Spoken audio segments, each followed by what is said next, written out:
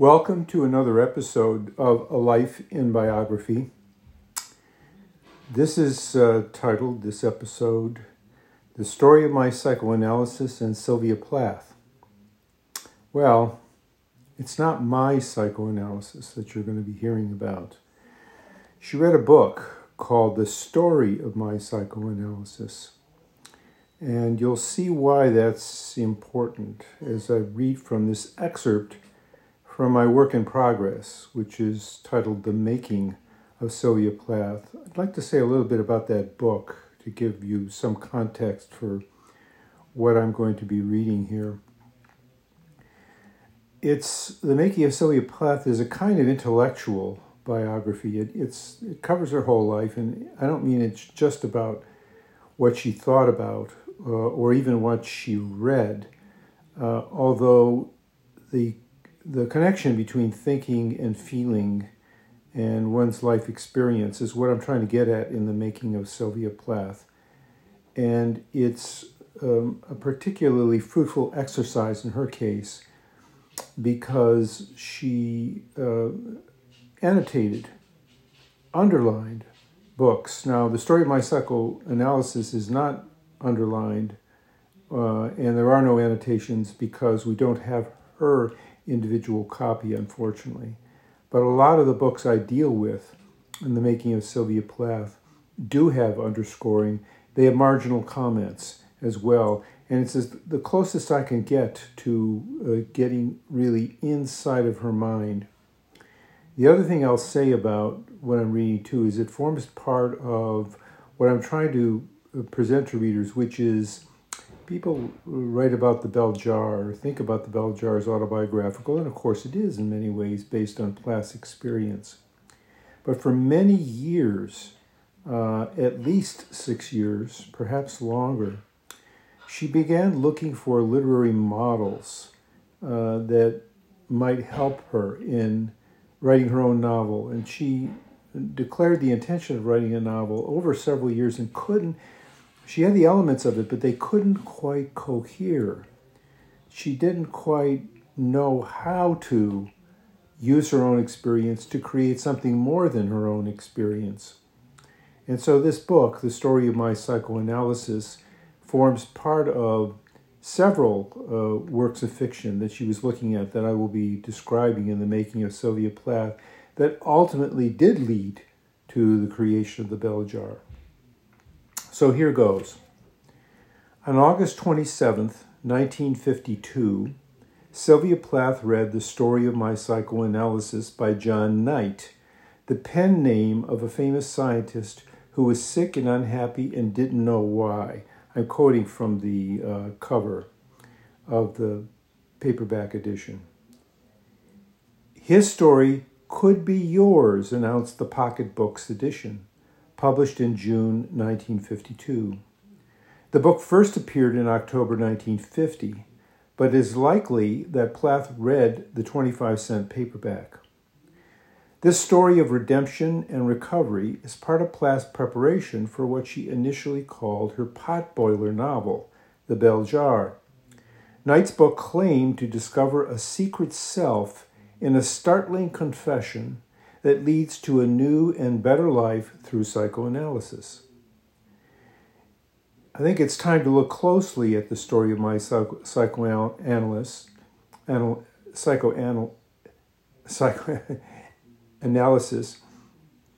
which has so far been overlooked by Plath's biographers. The title does not appear in any of the Plath biographies. And how this book spoke to her well-known interest in psychology and the popular market for fiction. She was very interested in that as well. The story of my psychoanalysis is not supposed to be fiction, yet it contains dialogue, some of it extending over several pages, so that what purports to be fact seems like a fiction by John Knight, who, in this respect, is kin to Victoria Lucas, the pseudonym Plath chose for her novel. Writing with a pen name presumably separated the author of The Bell Jar from the elements of her own life that could be read into the novel. But choosing to write as Victoria Lucas also created a character author and gave free rein to invent rather than simply report a life. So it may also have been for John Knight, doubly disguised, not only because he was a chemist who did not want his true identity discovered, but also because John Knight, in quotation marks, represented a switch to a Gentile name that his Jewish father had assumed so as to assimilate into an anti-Semitic society. The story that could be yours, that was on the paperback cover, in other words, had to be told, captured in the boundaries of a book that could not be traced to its origins.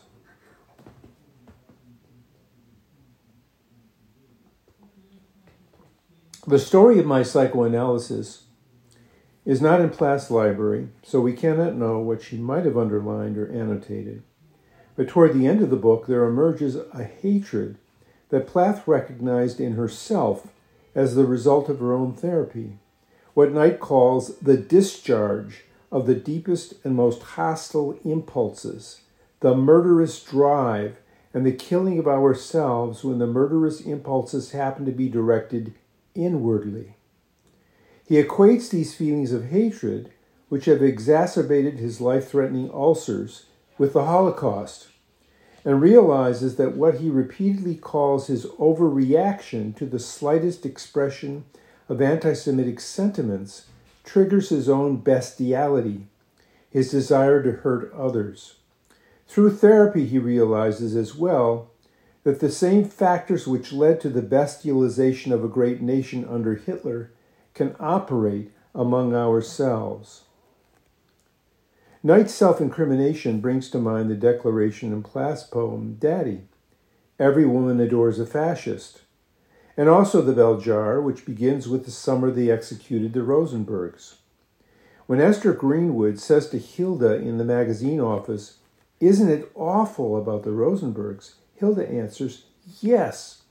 And Esther thinks, "At last I felt I had touched a human string in the cat's cradle of her heart." But no, Hilda nonchalantly adds, "It's awful such people should be alive." Hilda yawns. Her pale orange mouth opened on a large darkness. Fascinated, I stared at the blind cave behind her face until the two lips met and moved, and the Dybbuk spoke out of its hiding place. And she's quoting here. She's quoting Hilda. Hilda says, "I'm so glad they're going to die." That is the story of psychoanalysis that John Knight reiterates, those demonic forces that are beneath the surface of polite society, the ulcerating tensions that led to those operations Aurelia Plath suffered to repair a fragile intestinal tract that became a constant worry for her daughter. Dr. Boischer, Plath's therapist, had no trouble recognizing herself as Dr. Nolan in The Bell Jar, and never seems to have felt any need to object to her portrayal or to correct the record in any significant respect. She remained, as in therapy itself, a projection of her patient's perceptions, much as Dr. Maxwell appears in the story of my psychoanalysis. Just as John Knight is surprised that the psychiatrist does not argue with him or express shock at some of Knight's hostility toward others, Esther is disarmed by Dr. Nolan's equable response to her patient's rejection of her mother. This is from the novel. "I hate her," I said, and waited for the blow to fall. But Dr. Nolan only smiled at me, as if something had pleased her very, very much, and said, "I suppose you do." Why is Dr. Nolan pleased? Because, as Dr. Boischer told biographer Harriet Rosenstein, it had taken weeks to get Plath to admit she bore any hostility toward her mother. In The Bell Jar, Esther shuts down when examined by several strange men and visits from friends whose curiosity alienates her. Only after several sessions with Dr. Maxwell is Knight willing to confess how much he hates his father. In both cases, the psychiatrist creates the conditions in which the patient no longer feels judged or expects that punishment will follow an expression of patricidal or matricidal emotions.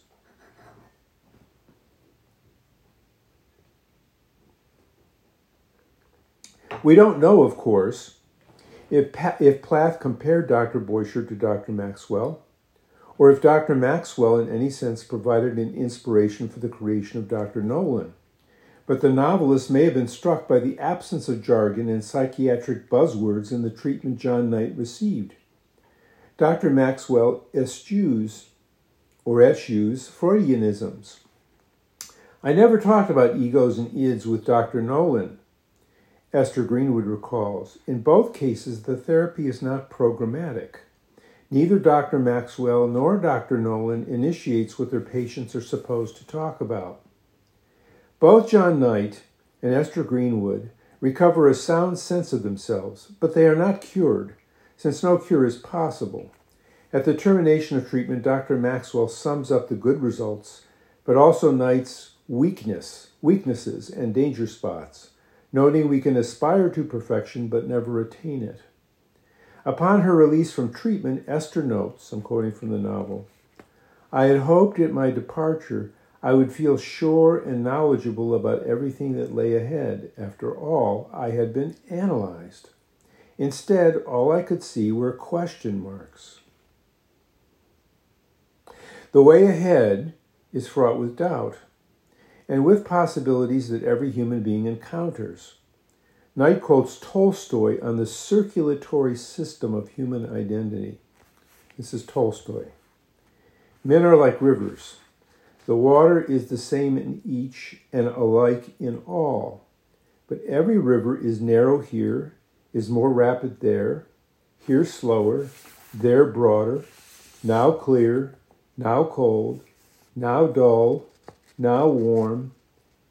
It is the same with men. Every man carries in himself the germs of every human quality, and sometimes one manifests itself, sometimes another, and the man often becomes unlike himself while still remaining the same man." Esther Greenwood reads from Finnegan's Wake about, I'm quoting again from the novel, she reads in Finnegan's Wake about river run, past Eve and Adam's, from swerve of shore to bend of bay, brings us by a commodious vicus of circulation back to Howth Castle and environs. That's a quote from Finnegan's Wake that's in the Bell Jar. Vicus, a word of Roman origin for a village within a rural area, is part of the river run, the hundreds of years of humanity that Tolstoy describes, and that Joyce sees as never-ending. The small letter that begins the river run of a sentence might mean, Esther supposes, that nothing ever really began all new with a capital letter, but that it just flowed on from what came before. Eve and Adam's was Adam and Eve, of course, but it probably signified something else as well. That's Esther speaking. The something else, she hazards, is maybe a pub in Dublin. Joyce has a lot to unpack, but so is Plath. And by the way, when you look at Plath, she often emulates E.E. Cummings in not using capital letters. Joyce has a lot to unpack, but so is Plath. She is here, I think, playing with concepts of the universal and the particular, with Adam and Eve and a pub, with places and persons, rivers and humanity. Part of what I'm trying to do in the Making of Sylvia Plath, and it's what Heather Clark was trying to do in her biography, is, in one sense, Plath is not special. She's not, as some people think, just some screwed up writer. What Plath experiences, and the reason why people identify with Plath, is because she goes through a gamut of emotions that most of us at one time or another have experienced, whether we've been suicidal or not. We have experienced those feelings. And that's what Plath is here to tell us about. Here's my last paragraph.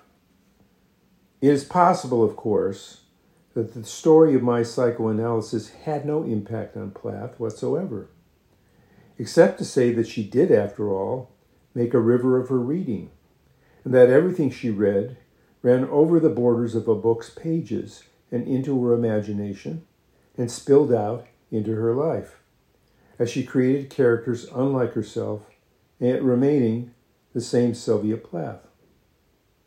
Thanks for listening.